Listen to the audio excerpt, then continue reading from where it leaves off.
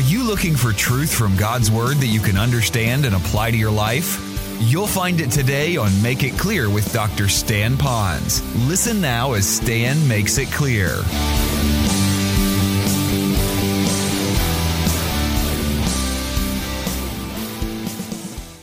If you have your Bibles today, I'd like you to pull them out and turn to Acts chapter 16. Kind of a funny place in the Bible to go when you're going to study the book of Philippians, but you'll see why in just a little bit.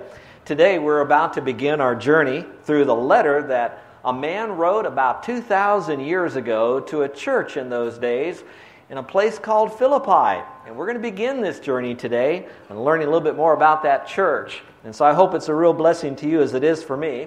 It's commonly called the book of Philippians, but really it's a letter from Paul to the church at Philippi, or to believers just like we are here today. Well, if you want to know how I began to come up with our study, about 3 months ago or so, I began to survey you to sense what is going on in your lives and ministry, and then what particular book of the Bible you would like to learn.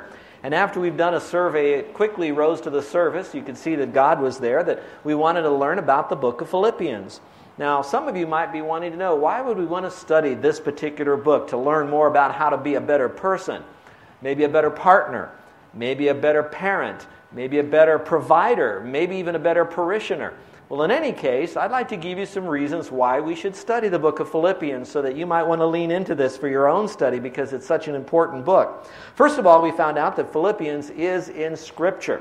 And we know that there's a verse in the Bible that says, all Scripture is given by inspiration of God, and then it goes on to say, and is profitable that the person of God may be thoroughly equipped to every good work. Now, if I could make that applicable to the book of Philippians, we would read it this way. The book of Philippians is given by the inspiration of God, that the person of God, that would be you and me, may be thoroughly equipped to do good deeds. And so if we want to do good deeds, we need to be equipped. And one way we do that is by knowing what God has to say to us through this letter that Paul wrote some 2,000 years ago. So there's great truth in there for us to be all that God would have us to be. Now the converse of that could be true. If we don't study it to learn to apply it, then there'll be a part of us that won't know how to do the things that God would want us to do. So that's part of it. Second reason why we should study the book of Philippians is that it's a springboard into the knowledge of God. Now, sometimes on some Sundays, I'm going to cover a lot of material in the book of Philippians. Some Sundays, I'm going to just give a little bit in Philippians, and then we're going to dive into the rest of Scripture so that you'll see how that Philippians and the truths found in that book actually is connected to greater truths in the Bible. So we're not going to go through the book of Philippians, but at times we're not going to bog down either. We're going to use Philippians as a springboard into the wonderful swimming pool, we might say, of God's knowledge. The third reason is because the book of Philippians is going to teach us how to have the peace of God that passes all understanding. I know this is not new to most of you, but there are a lot of people today that have so much inconsistency and problems and affliction and disruption in their life that they often think that maybe tranquilizers and drugs or maybe tranquilizing books that are out there, if they read them or take them, that'll give them a certain degree of peace. Well, often we find that that's really not the case. That we're going to find that in order for us to have the real peace while the rest of the world is kind of crumbling around us, is to have the peace of God. Let me see if I can illustrate it this way. You and I know that when our world begins to really get rocking and rolling, we think that if we can take control of our world, if we can make things happen, all of a sudden our little life becomes better. We like to be in control. And it's true, sometimes we can. If we're controlling this, things kind of calm down. But there are times in our life that we cannot control certain things that happen. And that's why we as Christians need to learn that it's not how much we control that gives us the peace. It's our faith in a God who is in control that gives us the peace, even when the rest of the world around us may not be balanced and stable. So we need to learn about the peace of God, and we'll learn that from the book of Philippians. And then a fourth and final reason we would want to study the book of Philippians is because it's a letter of resounding joy. It was neat because today on the third floor, as we were walking out after the Sunday school time that they had with Bill, what a great teacher he is, and a great class, good crowd there this morning, I said, I'm looking forward to teaching the book of Philippians and learning what God has to say. And the person that I was chatting with smiled and says, yes, we need more joy. And I thought, isn't that good? This person realizes that if we're going to get joy, we're going to learn how to get joy from God through the study of the book of Philippians. And so I'm looking forward to that. And that's why I titled our series, Unlocking the Mystery of Joyfulness.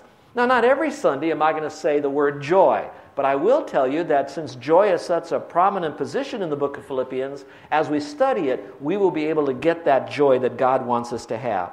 So, since in the coming weeks ahead, we're going to listen to, we're going to learn about, and we're going to live by the principles, particularly found in this letter that Paul wrote to the church there at Philippi, I believe it's crucial for us to discover how was that healthy church born.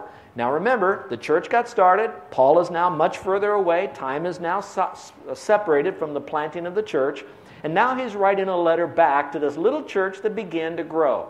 But to find out about how this church was receiving this letter, we need to discover how was a healthy church born. So if you will, you may want to take your Bibles out. Those of you that are using a pew Bible, you can turn to page 784. That way you can follow along in Scripture. You can also look up on the screen or use that little worship folder that's in front of you that might help you with a little outline. So how is a healthy church born? Let me begin by asking a question. How many of you this past year, in the last 12 months, that you've experienced in your own personal body illness or sickness, where you had a bad cold or the flu, or you were really wretched, we might say? How many of you had a bad cold or anything, sickness in your life? All right, I've had that. Not much, just a little bit this last year.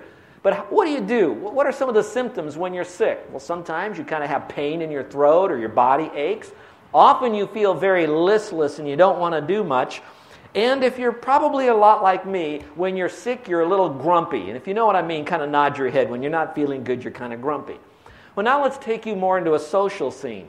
Have you been a part of an organization like a committee or a team, or maybe on your job in your work setting, or maybe even in a past church where that, it wasn't very healthy because people were not feeling very good. They were listless. They didn't want to get involved and do things. And perhaps at times they were a little grumpy.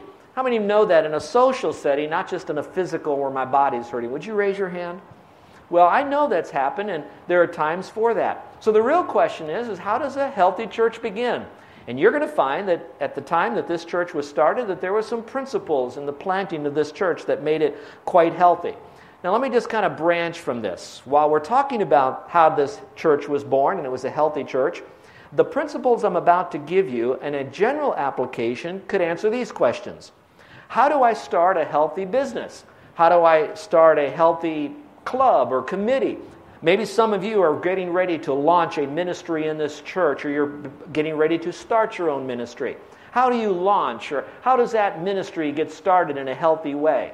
So you're going to see some principles for that as we're going to learn how did this church get started in a very special, sovereign way. So how is a healthy church born? Well, let me give you principle number 1, and that's this. It must be in response to the leading of the Holy Spirit. In order for you to launch either a new church or a new business or a new relationship, you got to sense, is God leading you to do this, or is this something that you want to agendize yourself? So what is your real motive? Why are you doing this? And how do you know God is in it? It might be a good motive, but maybe God's not in it for the right timing. This particular church seemed to get started right because we're sensing the leading of the Holy Spirit. This must come first. So you might want to write that in your margin. As you're launching a new church and you want it to be healthy, or a new ministry or a new club, you want to make sure very first, is the Lord leading in this? So let's look at the first one. When the Lord closes one door, He usually will open another door.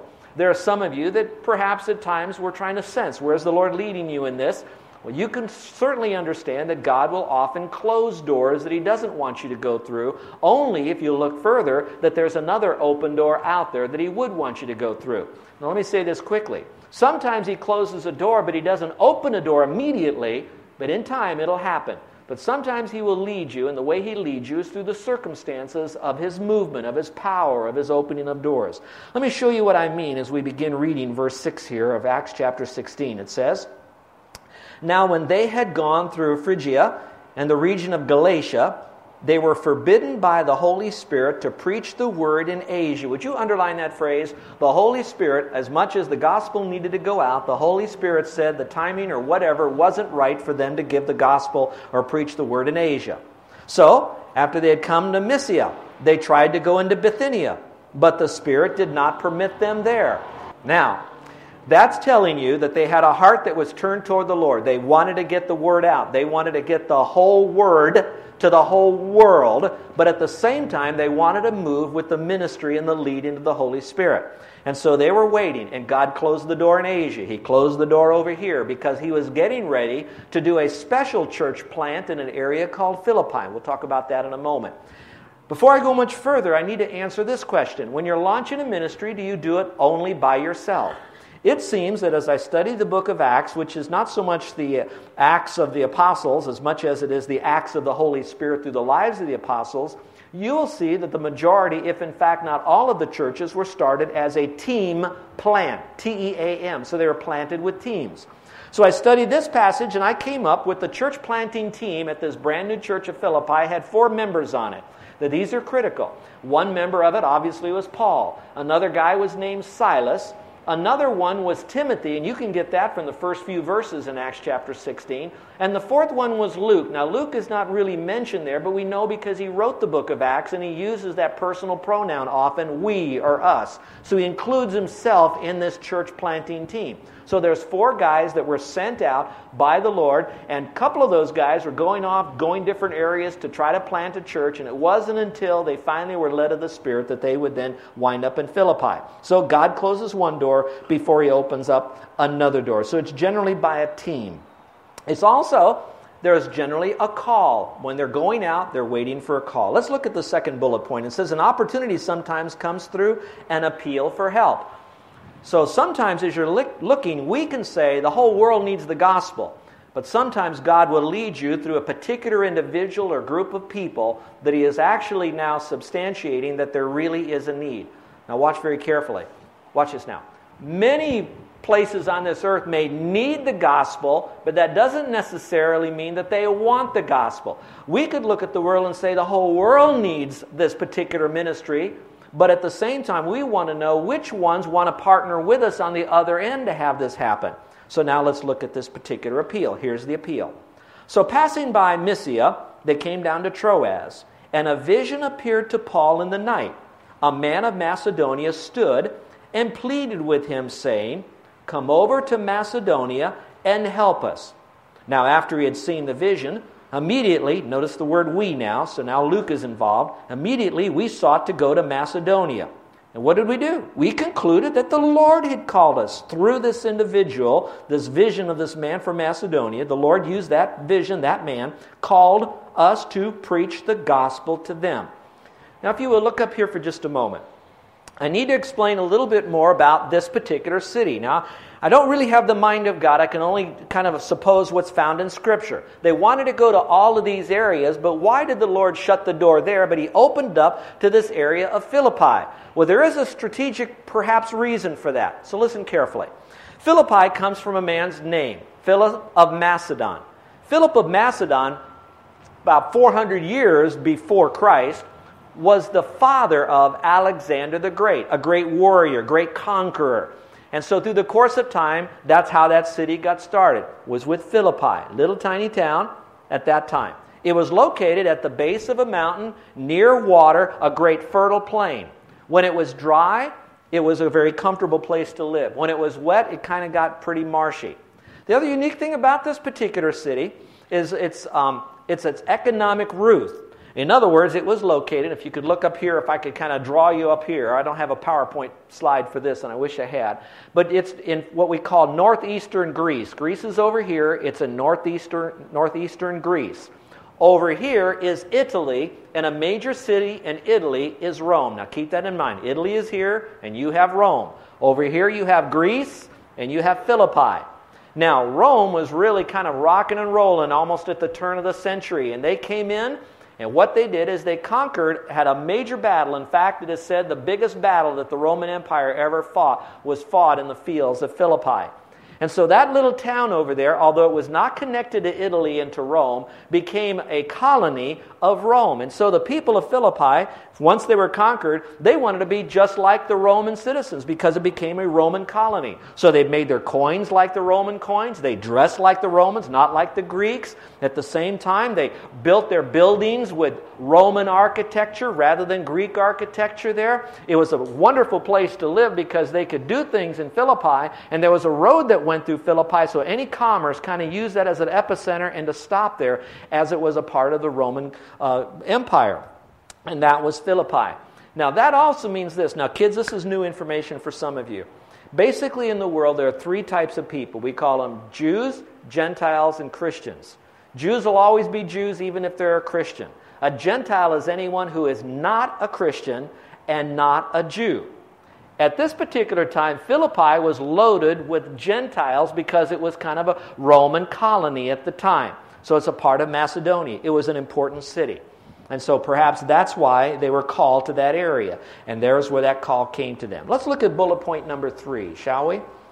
In response to the leading of the Holy Spirit, keep moving forward and allow Him to close doors until the right opportunity is reached. So let's read on. It says, therefore, sailing from Troas, we ran a straight course to Samothrace, and the next day came to Neapolis, and from there to Philippi, which is the foremost city of that part of Macedonia. So you want to mark that in your notes right now. So you have Macedonia. It's the most important city in Macedonia, and it was also important to the Roman Empire. So it was a colony. And we were staying in that city for some days. So now you got the church planning team. They all of a sudden know that they were called to go to that city. And now they're there, and they're getting to understand the culture of the city. What made this city a little bit different? You notice that they were Jewish people that came to plant that church, but at the same time, there were not a lot of Jewish people in that city. Let's go to number 2. So first of all, are we sensing the leading of the Holy Spirit? Number 2, it must focus on reaching people with seeking and receptive hearts. It must focus on people with seeking and receptive hearts. The place chosen had to be very carefully done. And it says on the Sabbath day, we went out to the city, to the riverside, where prayer was customarily made. And we sat down and we spoke to the women who met there. Now here's some information for you. And I don't want to give you all this background, but at the same time, there's enough for you to know what's about to happen, because I'm going to talk about why out of the 4 people that were on the church planning team, 2 of them were in prison and 2 of them were not in prison. And I'll explain why in a moment. But for right now, here's what happens. Paul goes in. And how many remember that even though Paul was called to the Gentiles, when he went into the city, what group of people did he want to reach first? Everybody. The Jewish people. To the Jew first. So he goes into the city. He looks up here, and there's no synagogue. Why isn't there any synagogue? Because in order for a synagogue to put together, how many men had to be in order for a synagogue to happen? Had to be 10 men in order for a synagogue to at least get started. Apparently there was no synagogue. We don't see it there. So Paul says, where would there be? And there happened to be Jewish people that were near or by the riverside. So he went over there. Let's pick up the story. So he went over by the riverside because there were some ladies there. So he carefully chose the place. Customarily, he spoke to the women by the riverside. They were praying there. You knew they weren't praying to some false god or idol, so there had to be some bit of praying being done. The word Sabbath there lets them know that they had to be Jewish because Jewish people prayed on the Sabbath. So he knew customarily they went outside the city. It must have been ladies that were there. There wasn't a synagogue, so he's trying to reach the ladies. So what he's surmising is, I'm here in Philippi. I'm to plant this church. Who is seeking God that I could be able to reach for Christ? Let's look at the next verse. They need to be spiritually challenged. So now a certain woman named Lydia heard us. She was a seller of purple from the city of Thyatira, who worshipped God, and the Lord opened her heart to heed the things spoken by Paul. And when she and her household were baptized, she begged us, saying, if you have judged me to be faithful to the Lord, come to my house and stay. So she persuaded them. Well, here's a question. How do we get a person excited about the Lord? I don't know that we have to get them so much excited about the Lord as much as we have to live a separated life of joy in our life, and that God begins to draw them. In Romans chapter 3, in John chapter 6, John chapter 12, it talks about that no man seeks the Lord, and then if we lift up Christ, He will draw people to Him. And that's exactly what He did right here with that woman from Thyatira. the woman of Lydia there at that particular time. So we present the gospel very clearly, and they come out. So a certain woman was there, and we can see that she came to faith in Jesus Christ. So how's a healthy church born? First of all, are we led of the Lord? Let's take you back in this church. James Cook came to the island. He sensed the need that was here. A group of people wanted to meet. They were seeking God. And so because they had a receptive heart, he presented the gospel to them, and the church began to grow. He knew where God was calling them, and that's why he came. All right, let's go to number 3. It must remain strong when opposition comes. Now, some of you are going to launch a ministry, and so you're going to sense the Lord is leading me to do this. It won't be long before the Lord begins to prosper that ministry, and we want to be careful that we don't have a false sense of security, because it seems like when the ministry begins to take root, that Satan doesn't like it, so he will come against you. So there will be an opposition that will happen to you, whether it's a business or ministry or whatever. It's going to come against you, and that's what happened here. So what you want to do is when you start seeing some problems, look for the Lord and what he is doing behind these obstacles. Let's look at the verse here. Here's what it says.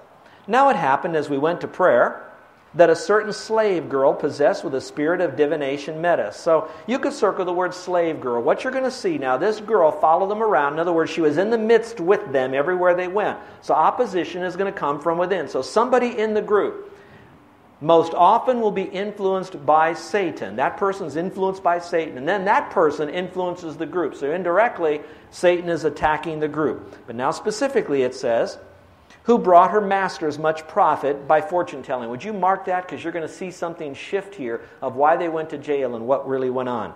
Remember, this girl brought them a lot of money. All right, go on. It says, this girl followed Paul and us and cried out saying, these men are the servants of the Most High God, who proclaim to us the way of salvation. And then what did Paul do? After she did this many days, he was greatly annoyed, and he turned to the Spirit and said, and said to that spirit, not the Holy Spirit, but that evil spirit, I command you in the name of Jesus to come out of her. And he came out of her that very hour. Some people read that and they say, wait a minute, he was talking about the Lord and the way of salvation. Why in the world did he command that spirit to come out of her? Well, for one reason, at this particular point, she had the right message, but she was sponsored by the wrong sponsor, by Satan.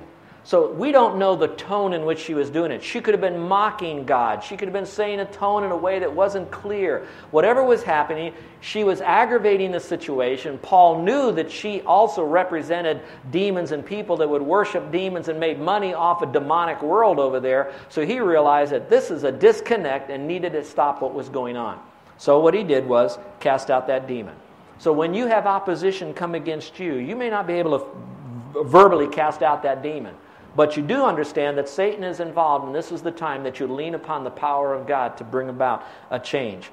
Now, keeping with that same thought, I wanted to go to number 4, and that is that we must recognize the Lord's involvement in all circumstances. When the church is being founded, we're understanding God is leading, opening and closing doors. We also want to go where they're seeking people, so God is involved. And sometimes we often can see the Lord when there's a great thing that's happening, but sometimes we have to see the Lord even when we're challenged in opposition, that the Lord is still there helping us and going through all of this. So we see this happening. Now, what should we do when we see the Lord's involvement? First of all, we need to exalt the Lord even in our adversity. So even when you're underneath some attack of whatever problem you might be going through, I want you to know that the Lord is there and you can still give him the glory. Let's look at this so persecution wouldn't stop. It says, but when her masters saw that their hope of profit was gone, they seized Paul and Silas and dragged them into the marketplace to the authorities. And they brought them to the magistrates and said, these men, being Jews, exceedingly trouble our city, and they teach customs which are not lawful for us, being Romans, to receive or observe. Now look up here for just a moment. This is what you're about to see. What these guys did is they pulled what is known as the race card. If you'll see that they came against not Silas and Luke, they didn't come against Timothy and Luke. One reason is because Timothy was half Jew and half Gentile.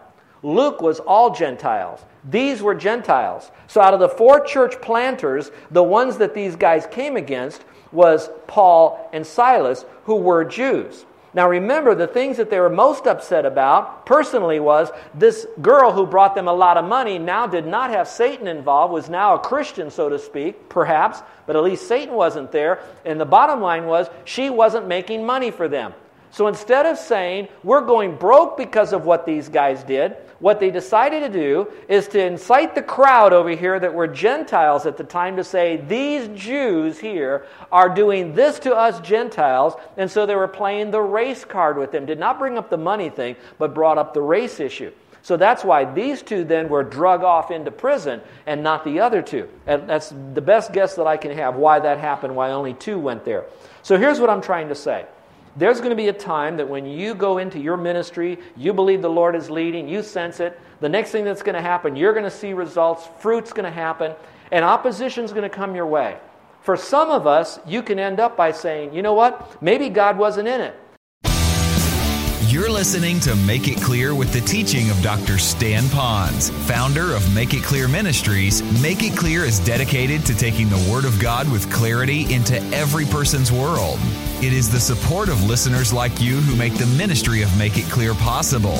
You can provide your tax-deductible gift to Make It Clear online by going to makeitclear.org, or you can mail your gift to Make It Clear, P.O. Box 607901, Orlando, Florida 32860. Thank you for helping us make it clear. If you would like to have Dr. Ponz speak at your church or event, please send us an email at tellmemore@makeitclear.org. Thank you, and remember to make it clear.